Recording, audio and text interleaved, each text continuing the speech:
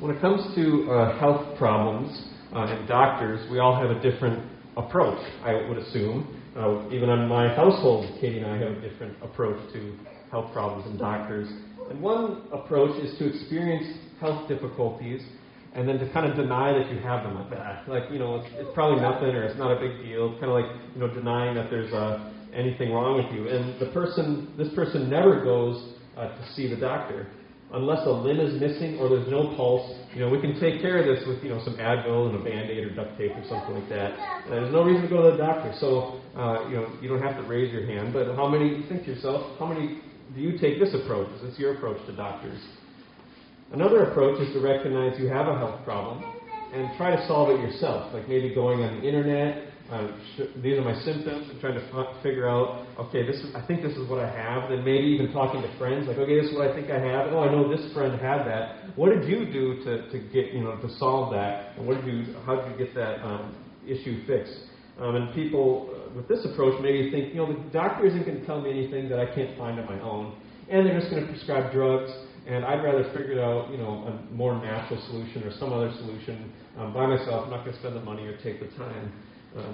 And maybe it's just that you don't like drugs, or maybe you are untrusting of doctors, or maybe some other reason too. But if you have a health issue, this approach tries to solve it themselves instead of going to the doctor. And so, do you take this approach? Is this your approach to health problems and doctors?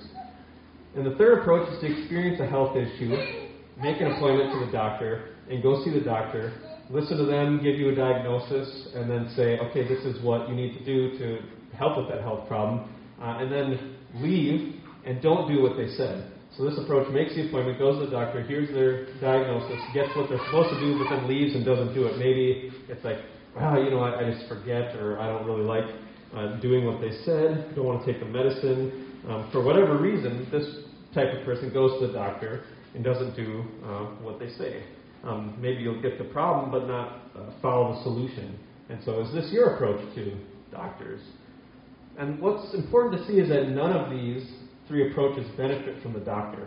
All of them have a health problem. There's a doctor available. Put aside right now whatever your maybe opinions are on doctors and how effective they are. If you maybe are like, I won't go to the doctor because they're not going to help me. Well, let's just assume doctors are helpful. None of these people would benefit from the doctor. None of those three approaches benefit. All three have a health problem, but do not benefit from the help of a doctor. And the fourth approach is sensing I have a health problem, make an appointment with the doctor, having the doctor diagnose it, and they say, you need to do this to fix this health problem, and then you leave and you do what they said. This person is the only one who actually benefits from the doctor's expertise and their knowledge. And they're the ones who both get a diagnosis and a treatment from the doctor. And of all four approaches, this is the only one that the doctor helps. So, but if we switch from considering our approach to health problems to considering our approach to spiritual problems, which one would you say is how you approach spiritual problems? When you see sin in your life, or when you see selfishness in your life, or when you aren't treating others as you should, or when you're, maybe grumpy or cranky, impatient, lacking compassion. What do you do with that spiritual problem? Which approach of these do you take? Do you deny it exists? It's not that big of a deal. Just deny it exists and keep going on with the spiritual problem. Do you try to solve the problem yourself? Like, I need to figure this out. I need to read more. I need to do more, and I can, solve this problem myself. Or do you bring those problems to God to say, God, I just need some help with this. And then you walk away and you don't do what He says to get better. Maybe you pray and you sense, I'm supposed to do this. Or you read the Bible and you sense, I'm supposed to do that. And you're like, I'm just going to continue on and hope it gets better on its own. Or do you go to God to receive both the diagnosis and the treatment? And today we're continuing the sermon series in the Gospel according to Luke, where we're seeing an up-close picture of who Jesus is and what it means to be His disciple. And the word disciple, it basically means learner, someone who's learning. But we shouldn't think of disciple as a learner in the sense that you go to a classroom and then you just hear a lecture and you get all this information that you're supposed to store up in your head and there's going to be a quiz later. That's not the type of learner that a disciple is. It's not a learning where you're taking notes and reading books and writing papers and taking tests. And surely the disciples in the first century were learning from Jesus. They're hearing him speak, they're hearing him preach, they're hearing him teach on things. And so they're learning that, they're getting information. But it's much less about information and more about a whole life transformation. Because when the disciples became disciples of Jesus, it wasn't like, okay, show up at 8 a.m. and we're going to have a lecture for 2 hours, and then, make sure you keep notes and study, and then I'm going to test you on it later. That isn't what they did. Jesus said, follow me. And so becoming a disciple of Jesus or a learner of Jesus was more than just information. It was about a life transformation. They reoriented their lives around Jesus, the person of Jesus, who he is, what he does, and he was at the center of their learning process. And so when we think about what it means to be a disciple, a better image than student in college or student in high school or whatever, is more thinking of an apprentice. So if you wanted to become a plumber, you would need to apprentice with somebody. At least this is how I understand the profession, is that you need to apprentice with somebody, and you're going to work with them, you're seeing what they do, they're explaining what they're doing, and you're doing this on-the-job training. Your life is attached to theirs, instead of being just, okay, I'm going to memorize all this stuff in class, and then I can be a plumber. Same way with becoming a doctor. You don't just memorize all this stuff, but you have residency and time where you're actually sitting and watching somebody else do it and learning that way. So you'd watch what they do. You'd help them. You get a chance to do it while under their supervision. An apprentice is a closer view of what it means to be a disciple than to think of being just a student in a class. And Dallas Willard, who was a philosopher and teacher, had a definition of what it means to be a disciple that summarizes this idea well. He said, a disciple is someone called to three things: to be with Jesus, to become like Jesus, and to do what Jesus did. So to be with Jesus, to become like Jesus, to do what Jesus did. And Jesus is bringing people into his life so they can be with him, so they can start becoming like him, and so they can do what he's doing. That's what he sends his disciples out to do. Go make more disciples. I've done it with you, now go make more. And so, but if Jesus is at the center of this whole process of discipleship, of learning to be with Jesus, to become like him and do what he did, that means what we think about Jesus is extremely important. Who do you think he is? If you were to answer that, who is he? What is he like? And I don't mean what you would answer on, like, if I gave you, like, a test. Tell me what you know about Jesus. Tell me, the stuff in your head that you know about Jesus. This is more like, what do we think he's like as a person? And how does he interact with us? And how does he treat us? How does he deal with us? And when we mess up, what is our immediate emotional reaction? Do we think he's, despising us and pushing us away? And we can see that. But, on the theology exam I'm taking, I'm saying, no, Jesus always loved me. But when I sin or I mess up or I fail, that's what really comes out of what we believe about Jesus, is now I'm running away from him. I'm not talking to him. I'm trying to make it better through my good works. That's what we really think about him in our deepest hearts, and not just our mental thoughts. And so what do we think he's like? When you sin, what is your image of him? When you're weak and needy, what do you do? How do you react? How do you think he responds to you? And in this passage, Jesus is going to give us two images for himself that we can put in our minds, like, this is what Jesus is like towards me. And we can get down to an emotional heart level and start working on this is what Jesus looks like. And so the two images he uses are doctor and a groom, or the bridegroom, it's called. So let's first look at the doctor in verses 27 and 28. Those verses say this: After this he went out and saw a tax collector named Levi sitting at the tax booth. And he said to him, "Follow me." And leaving everything, he rose and followed him. And we saw just a few weeks ago that Jesus does kind of the same thing to Peter. He doesn't exactly say, "Follow me," but he says, "I'll make you into fishers of men." And then Peter, Simon, and his three other companions get up and they leave everything and they followed after him.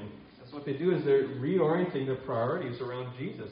This relationship is now at the center. He leaves his job and says, "Okay, I'm going to leave the tax booth, unattended." He just says, "Follow me," and he goes along and follows Jesus.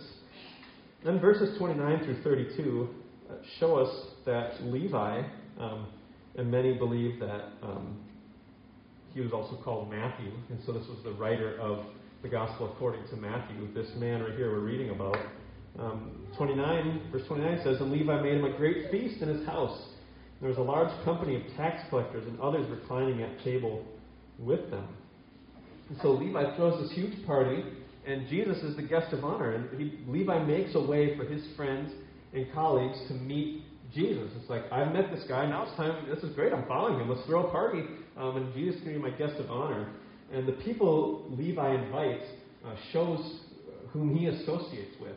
It says tax collectors and others, and then later the Pharisees and scribes will say tax collectors and sinners. It's like, okay, Levi is not hanging out with the best crowd according to the religious teachers, but it's like tax collectors would make friends with other tax collectors because not a lot of people like tax collectors. So you got to become friends with each other. And it says they're reclining at table, and they didn't have tables that are like this high. They're like more like low tables, and you would kind of like you'd lean towards them. You'd be on the ground leaning towards them. That's why it's called reclining at the table. So they're all around this table to eat. And what we're told in verse 30 says this: "And the Pharisees and their scribes grumbled at his disciples, saying, 'Why do you eat and drink with tax collectors and sinners?'" And grumbling, that word can take us back to the Old Testament, that the people of Israel grumbled about Moses in the wilderness. They're complaining about Moses, which then Moses says, you're complaining about God. You're grumbling against God. This is rebellion and unbelief and disobedience against God. You're grumbling about how you don't think he's taking care of you or how you think he's doing things wrong. And then eventually those people aren't allowed to enter the promised land. They're grumbling against God about what God is like and whether God can be trusted, if he's thinking in their best interest, if he loves them. And so they're grumbling just like those people in the Old Testament about what they're seeing here. And the Pharisees and scribes ask his disciples, they don't ask Jesus directly, they say, "Why do you eat and drink with tax collectors and sinners?" And so we have to ask ourselves, well, what's the big deal here? Why do they care so much about drinking with tax collectors and sinners? Like, do you guys avoid the IRS or something like that? People that are like collecting your taxes? Maybe you do. I don't know. But the Pharisees, they didn't have an official authority. They weren't like this group that the nation of Israel appointed, but they had influence authority in the sense that they had a deep knowledge of the law, and they're a law of Moses, and they're trying to apply it to daily life. And so that's where their influence came from. And the word Pharisee means the separated one. So these are people that separate themselves. They separate from things that are sinful and unclean. They had compartments for all things in life, and they're like, we're staying in the clean and righteous compartment, and we don't go in the other compartments with the people who are sinners, the people who are unclean. And they're concerned with two things: the law of God and the kingdom of God. And the law of God is the first 5 books of the Bible: Genesis, Exodus, Leviticus, Numbers, Deuteronomy. And it gives these laws for how the people of Israel are supposed to be holy, how they're supposed to worship God, how they're supposed to take care of their sin. They're supposed to offer sacrifices if they do sin. They're supposed to separate from things that are clean and unclean. And so they were very concerned with how do we keep this law of God. And they helped people by applying it to daily life. They wanted to bring the ritual purity laws or the moral codes into people's daily life so that we can live according to what God says. And if we do that, then the kingdom of God will come. If we keep the law of God, the kingdom of God will come. God will come back to his people just like he promised. He left because we were sinful and unrighteous and unclean, and he will come back if we show ourselves to be righteous. And when he does, we want to be in that compartment. We don't want to be in this other category of sinful people and unrighteous. And these tax collectors and sinners, in their view, are not right with God. Therefore, do not associate with them. They are in a different category than you. They're in a different compartment. And tax collectors, we talked about it back in Luke 3 when John the Baptist was preaching. But tax collectors had a bad reputation, whether it was in the Gentile, the non-Jewish world, or the Jewish world, but especially in the Jewish world. They were seen as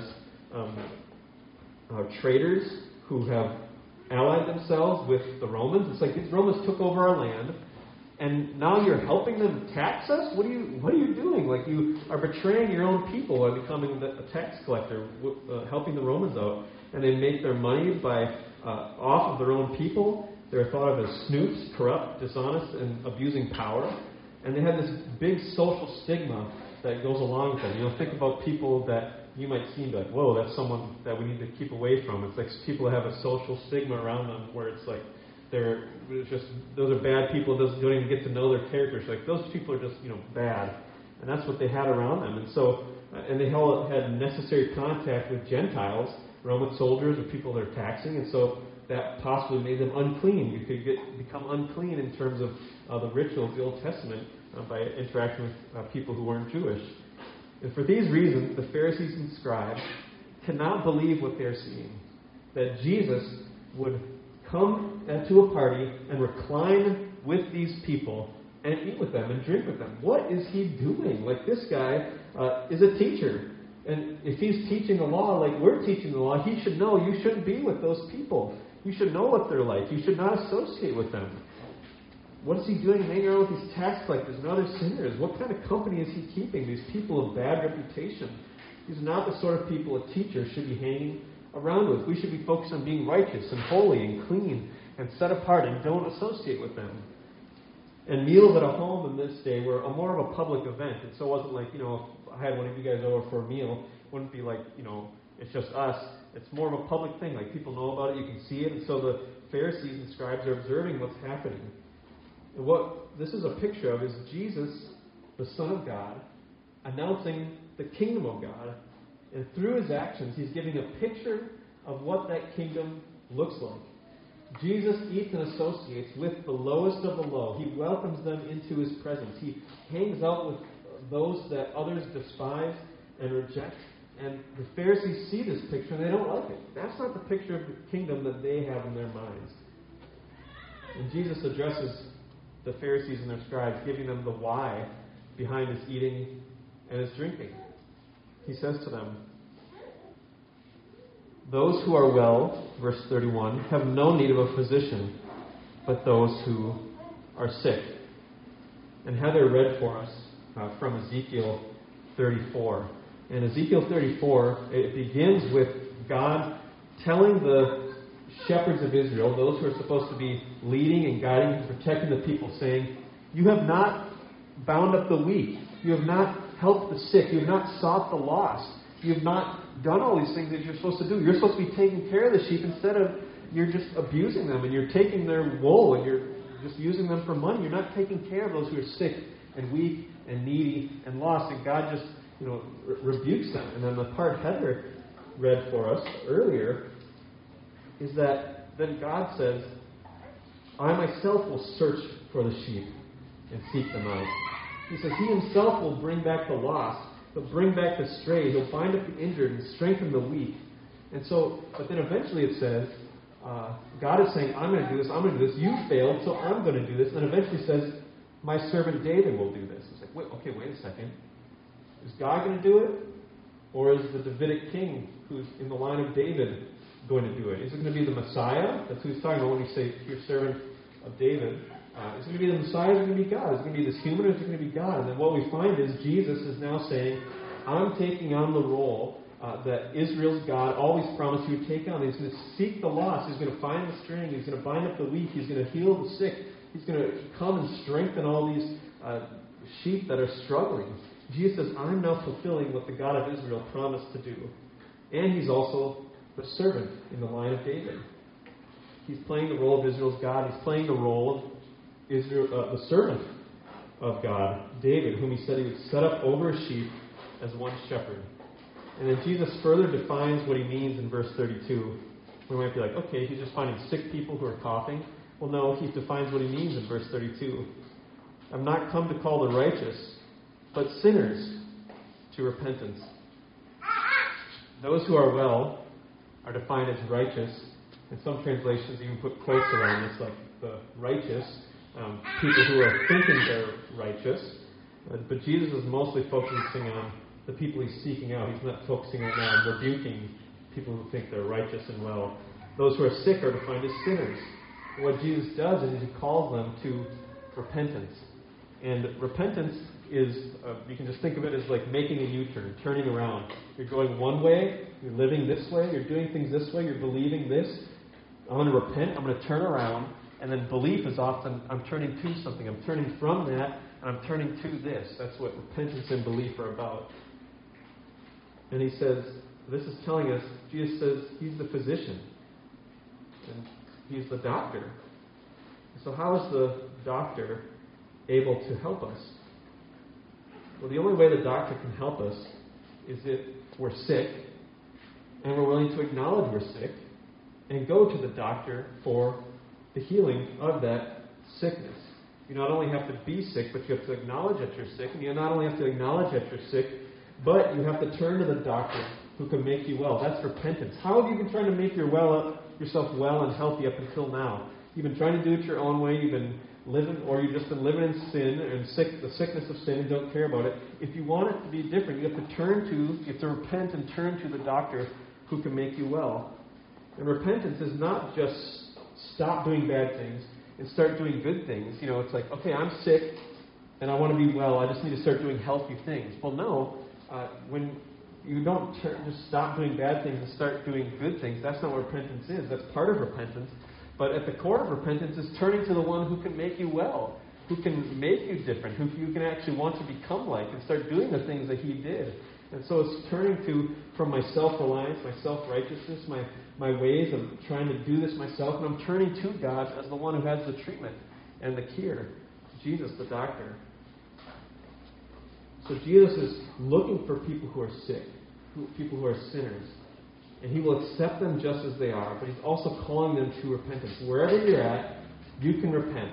It doesn't matter how bad you are, but it does mean turning from your current ways of trying to do life, your current ways of trying to be healthy, your current ways of trying to find fulfillment and value or whatever it is. And Levi was called to follow Jesus.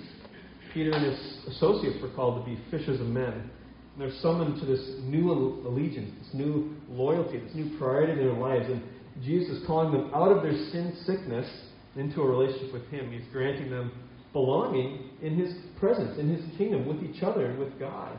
It doesn't matter what your situation in life is or your level of righteousness. What matters is your response to Jesus. Your response to Jesus depends on whether you see yourself as sick and in need of him. And so going back, we'll just pause for a moment, and we'll talk more about this at the end. What is your image of Jesus? Is he someone that is going to deal with the sin in your life in a way that is helpful and healing and restorative? We've been saying that Jesus has a ministry of release and restoration. Is he a person who's going to release you from it and restore you to health how you're supposed to be? Or do you see him as someone who's just disgusted by you and your sin? You see him as someone that you need to avoid when you recognize your unhealth and your sickness and your need to get healthy. Is he someone that you need to, I need to either deny the problem, because that would be bad if I had a problem, or I need to try and fix it myself, or maybe you go to him, but you don't really listen to him. Those three approaches, none of them can make the doctor helpful to us. The second image Jesus uses is of the bridegroom, a groom at a wedding, in verses 33 through 39. And Luke, in Matthew and Mark, these two stories are a little bit separated, but Luke links them together to make it feel like it's one meal scene, where it's like, okay, they had the meal time, and then there was this way of having meals in the first century that then you would have a discussion time. There might be a question that's thrown out, and the Pharisees don't throw out a question. They really have a statement and then an accusation, and then Jesus responds to it. So they have dinner, and then they have conversation. So verse 33 says, and they said to him, the disciples of John fast often and offer prayers, and so do the disciples of the Pharisees, but yours eat and drink. And fasting and prayer were important parts of the religious life of the Jewish people in the first century. And the only place that fasting is officially prescribed in the Old Testament is on the Day of Atonement. But there are other occasions that fasting would take place. If you're repenting of sin, if you're mourning something, or preparing for something. And the Pharisees had developed fasting into a regular weekly practice. And they would fast on Mondays and Thursdays. And they would combine it with prayer. They would fast on Mondays and Thursdays and pray for the nation. In the Old Testament, fasting would often accompany lament and pleading to God while you're suffering. And fasting expresses dissatisfaction with the present situation, whether it's your life, whether it's how your family is acting or the nation is acting. It's expressing dissatisfaction with the present moment. It was a way of physically expressing your mood. I am sad, I am grieving, I'm lamenting something. Things are not right here, and so I'm going to fast to show that, express with my body what I'm feeling inside. It was an important part of first century Jewish life. A lot of people did it. And in verse 34 and 35, Jesus responds first by saying, can you make wedding guests fast while the bridegroom is with them? The days will come when the bridegroom is taken away from them, and then they will fast in those days. And Jesus responds to their statement with the analogy of a wedding. And a wedding feast in that day would last for 7 days. Can you imagine, saving up money for that reception? It's already difficult enough. But it would last for 7 days, during which fasting and difficult labor would not be allowed. You couldn't fast during those 7 days, and you couldn't do difficult labor during those 7 days. And Jesus is making the point that the current time we're in is the wedding feast time. Fasting is not appropriate right now. This is the wedding feast time. It's a time of celebration. Thus, you should not fast during it. And that's why would they fast? This is wedding feast time. And fasting was this sign of waiting and expressing regret and disappointment about the present time. It was a way of looking back over Israel's history and saying, things have not gone right. We've turned from God. We've sinned. We've done wrong. And now look, the present situation we're in is because we got ourselves into it. We messed up. And so it's this way of expressing longing for, we want God to come back like He promised He would. We've messed this up. We've gone astray, and we want God now to come back and bring His presence back to the temple to kick out the other nations from our land, and God's kingdom will once again be on earth as in heaven. That was the desire, is this way of saying, I want that to happen. It's a way of showing humility and grief over sin and longing for God's kingdom to come. But Jesus is saying, if the kingdom is present right now, it is not appropriate to fast and long for it to come. It's already here right now in me and what I am doing. I'm the king of this kingdom. He's not making that explicit because that would get him in a lot of trouble. And he's waiting to fill in that picture until later in his ministry. But he's saying, if the kingdom is present here through me, it is not time to fast. And Jesus is describing the arrival of the kingdom like a wedding feast. He also acknowledges, though, the ominous reality that the bridegroom will be taken away. There will be a day when the bridegroom is not here anymore. It's that right now it's kingdom time. Bridegroom is here, but he's going to die. And that's going to be time to fast now. He's established his kingdom, but has not yet come in full. And so while he's on earth, you don't fast. But between Jesus' first coming and his second coming, it is appropriate to fast, to say, we're longing for you to come, Jesus, to make this world right, to bring your kingdom to earth as it is in heaven. For right now, it's not time to fast. So who is the bridegroom in the Old Testament? Well, I read Isaiah 62 at the beginning of our service, and the bridegroom was God himself. And when you read that, it's God coming to his people as a husband would come to his to-be wife. And it's this reversal of situations. They're in this difficult, distressing situation, and God comes and He makes it different. No longer is your land going to be desolate. No longer are you going to be forsaken, but now you're going to be married to me. And marriage is one of the primary images for the relationship between God and His people. And God desires faithfulness and loyalty in the relationship. And He always remains faithful. But His people's unfaithfulness is often described as adultery. If this is a marriage, you've committed adultery if you're unfaithful to me, or prostitution. And using this image of Himself as the bridegroom, Jesus is putting Himself forward as Israel's God coming to their people. God's supposed to be the bridegroom. And now Israel's saying, this bridegroom is here. He's putting Him saying, I am Israel's God, come in the flesh to His people. And Jesus also told them a parable, verses 36 through 39, about you got the old garment needing to be patched with a new garment, and then you get the wine being put into old wineskins. And this is about, the basic point is that you can't mix the new and the old. It doesn't work. If you try to mix them or use one to fix the other, both the new and the old will be ruined.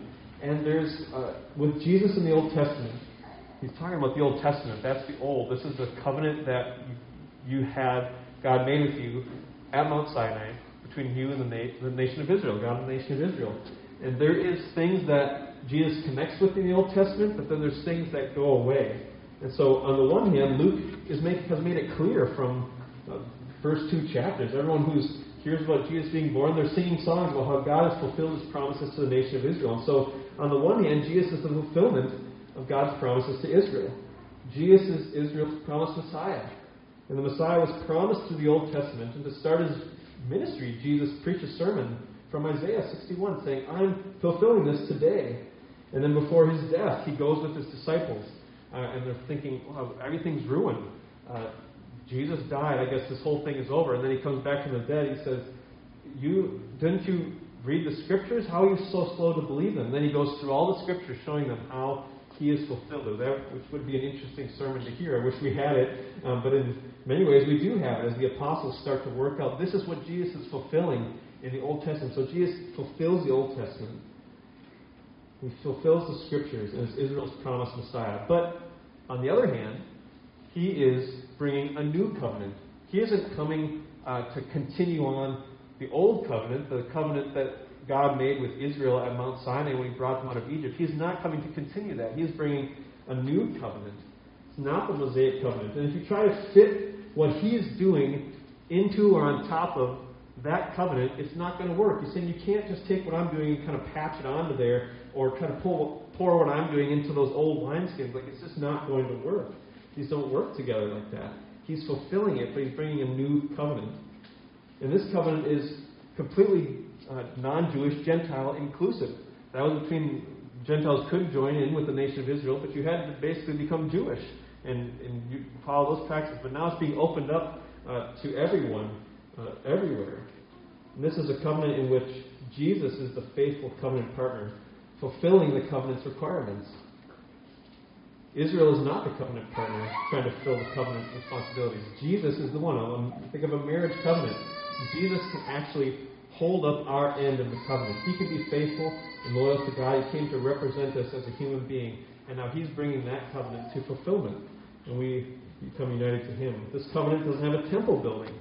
It doesn't have specially designated priests. It doesn't have animal sacrifices to make. That's no longer the way to approach God. Jesus is all of those for us.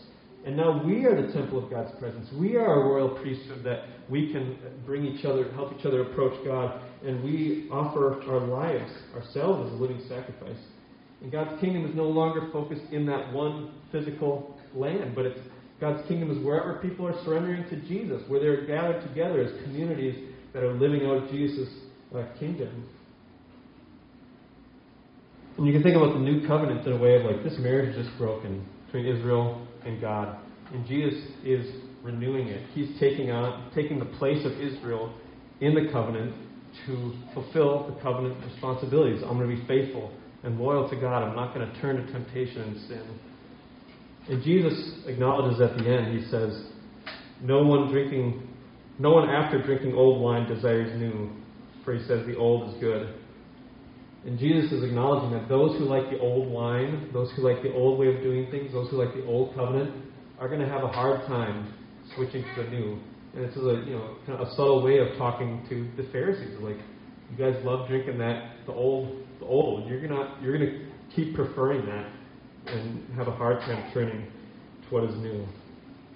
And even the early church had trouble moving on from the old categories of clean and unclean and Gentile exclusion. Like, that's what Acts chapter 10 and 11 are about, where Peter has to have this vision of these clean and unclean animals coming down and realizing, God is making salvation available to everyone, and the Spirit available to everyone. It's not just us, Israel, anymore.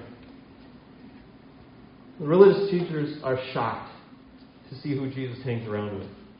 These tax collectors, they're like the worst of the worst. They're like the worst of sinners. Like, tax collectors and sinners. Like, you're hanging around with these people. They just like flow off the tongue together. But did they forget who the heroes of their faith are? Abraham, liar, doubter, gave his wife to another woman twice. He's a coward. Jacob, cheater, liar, deceiver, selfish. Joseph's brothers, jealous, hateful, vengeful, violent, liars. David, King David, adulterer, murderer, betrayer. And when he realizes what he's done, before he realizes it's him, when the prophet Nathan comes to him, he says, whoever did this should die. David himself confesses that he should die for what he has done. And so if these Pharisees and scribes showed up at a party with these guys reclining at the table, would they say the same thing? Why, Jesus, why do you hang around with all these guys, these betrayers, these deceivers, these liars, these murderers, the adulterers? Why do you hang around with all these sinners? The story of Israel as a people is of God associating with crooks and liars and cheats and thieves and adulterers and murderers and scoundrels. In other words, with sinners. And God doesn't, the Pharisees are saying, why are you with those kind of people? And it's like, God, that's the people that God is always associated with.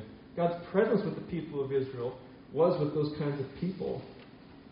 But before we point the finger, we can say, like, well, I'm so glad I'm not like those Pharisees. You know, they're so judgmental. And as soon as we do that, we're putting them in a category of people with whom God wouldn't associate. You know, I'm not like those people.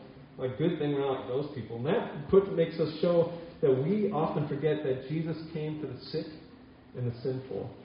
And the religious teacher's view of God is that he does not associate with sinners like these people. God doesn't get close to them. And of course, they are right. But built into God's law that allowed him to dwell with the people and associate with them, the people of Israel, was built into it the sacrificial system, which was how people became cleansed of their sin, could have their sins forgiven, could have it relieved from them. So now God can dwell, a holy God can dwell amidst a sinful people. God always made a way for him to associate with people like this. God's mercy and grace were built into the law, even as it showed them their sin and their uncleanness and their unworthiness. And for us, we no longer have that at the center. We have the cross at the center of Christianity that shows us God. How does God associate with people like us? We shouldn't always say with people, you know, like those people out there that are really bad, but people like us. And the cross shows us that this is God pouring out his love, but also fulfilling his own requirement for justice because of what we've done in rebellion against him. And the cross is the story. You know, Jesus going to the cross is a story of betrayal and denial and abandonment and injustice and cowardice and apathy and ambition and self-protection and self-righteousness and arrogance and pride and stubbornness. When you read that story of how Jesus goes to the cross, that's what that story is about. And that's the way the world does things, is those things: injustice, apathy, self-protection. And it ends with Jesus as where it would end with us if we didn't trust in him. And his end is ugly, and it's embarrassing, it's disgusting, it's shameful. And that's where it would end for us. It's either us on the cross or him on the cross. And that's what God gives us, is this choice of, you can either come to me for what you need to be free from your sin, or you can try to do it yourself. And you're going to end up there where Jesus was when he was dying in your place. And if there's an idea that I would sum up this passage with, or that I want us to remember, is that Jesus is safe for sinners who turn to him. Jesus is safe for sinners who turn to him. So let me ask, what is your primary image of Jesus? Do you think this statement is true, that Jesus is safe for you when you're sinning, when you're failing, when you're messing up, when the last thing you want to do is obey him or do what he's asking of you? Is he safe for you? What does he do with your sin? What does he do with your failures and your weakness and your neediness? What do you think he's like? How does he feel about you in the moment when you are sinning? And these two images of Jesus, the physician and the bridegroom, tell us a lot about him. You know, the physician tells us, what does he do with our sin? He heals it. He takes it away. He forgives us. He's the only one who can free us from it. That's what we see is the one picture. And even when things are hard, when he disciplines us, well, that's like physical therapy. It's like, you're in a rough spot, and I need to do things to help you get out of this spot. So Jesus is at once the physician or the doctor, and he's also the bridegroom. Isaiah 62:5 says, as the bridegroom rejoices over the bride, so shall your God rejoice over you. Do you believe that as his church, and as one of his children, that God rejoices over you? Does Jesus rejoice over you?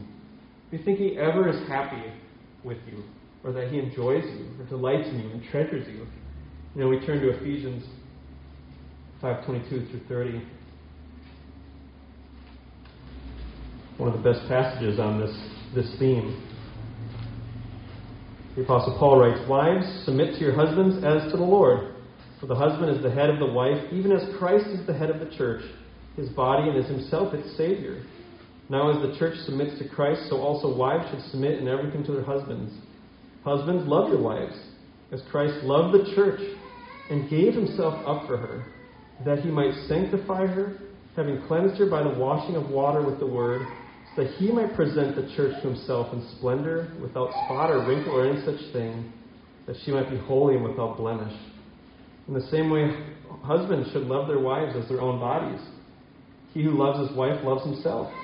For no one ever hated his own flesh, but nourishes and cherishes it, just as Christ does the church, because we are members of His body." So what do you think Jesus does when you bring your sin to Him? Did He love you and give Himself up to you, that He might sanctify you and cleanse you by the washing of water with the words, that He might present you to Himself in splendor? Jesus is the one who makes us splendid, I know it might be kind of weird to think of yourself dressed in a white wedding dress, but think of yourself dressed in white. It's like, oh no, I got to clean all these stains off this before I can come to Jesus. No, Jesus says He died for us and gave Himself for us so He can present us to Himself without blemish. He takes the stain of sin away from us. And then I just love verse 29, that we're one, the two shall become one flesh. No one ever hated his own flesh, but nourishes and cherishes it, just as Christ does the church. Do you think Jesus nourishes you and cherishes you? Do you think He does that? We can have one of 4 responses to our spiritual health problems. We can deny there's a problem, never go to the doctor. We can try to solve it ourselves and never go to the doctor. Or we can go to the doctor, but don't do what the doctor says. None of these will benefit from Jesus, our physician, who is healing us of these things. So what do you do with your sin, with your brokenness? Which one of these are you? Do you deny it? Do you try to do it yourself? Do you go but don't listen? Or do you go to Him and feel safe in His presence? Is it safe for sinners to be in Jesus' presence? And I honestly try to solve it myself a lot. Okay, what do I need to do to get better? What do I need to do to get out of this? So what do I need to read? Or what do I need to figure out? This is up to me to do this. I take the second approach, trying to figure out myself. It's a self-improvement plan. But the primary requirement for being loved, healed, embraced, forgiven, and accepted by Jesus is bringing our need to Him, is opening ourselves up to Him and saying, I'm a mess, I'm broken, I'm sinful, I need you. Sinners are the only people Jesus heals. Sinners are the only people Jesus saves. And as long as we're trying to deny that we are sinners and we don't need anybody else, He cannot save us and He cannot heal us. We have to come to Him. We come with our need, and He meets us with His grace, mercy, kindness, tenderness, compassion, gentleness, patience, and love. We come with our need, and He meets us with His power and authority to take care of it. It's something that I'm trying to learn recently, is there's a difference between being healthy and being perfect. And I try to focus on, if I could just do everything right, then I'd be good. But I don't need to be perfect in order to be healthy. Healthy is turning to Jesus as the one who can take care of it, and not depending on myself, not looking for my righteousness, my abilities, but turning to Him. And I can be healthy from the doctor even when I'm not perfect, because I'm bringing my sin to Him and He's working with me.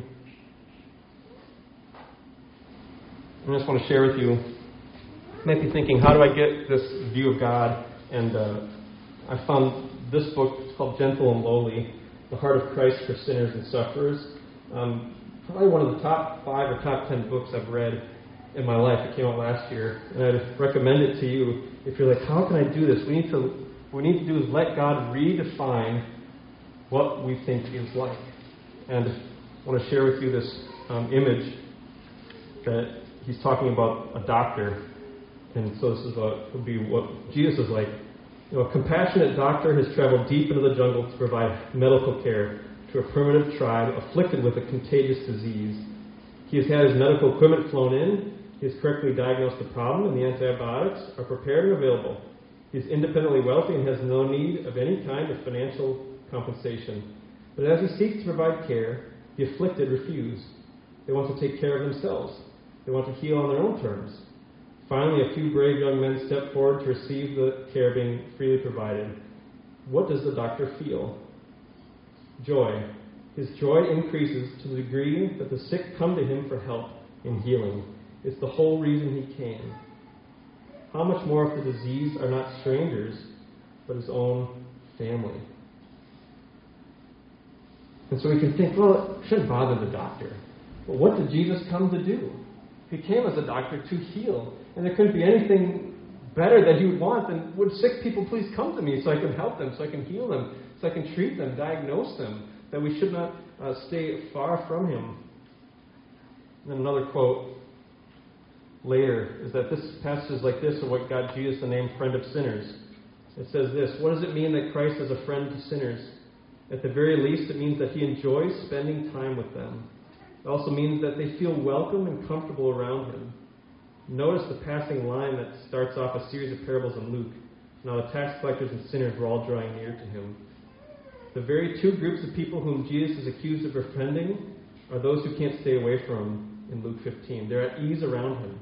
They sense something different about him. Others hold him at arm's length, but Jesus offers the enticing intrigue of fresh hope. What he is really doing at bottom is pulling them into his heart. And so we see that Jesus came to associate with people like us.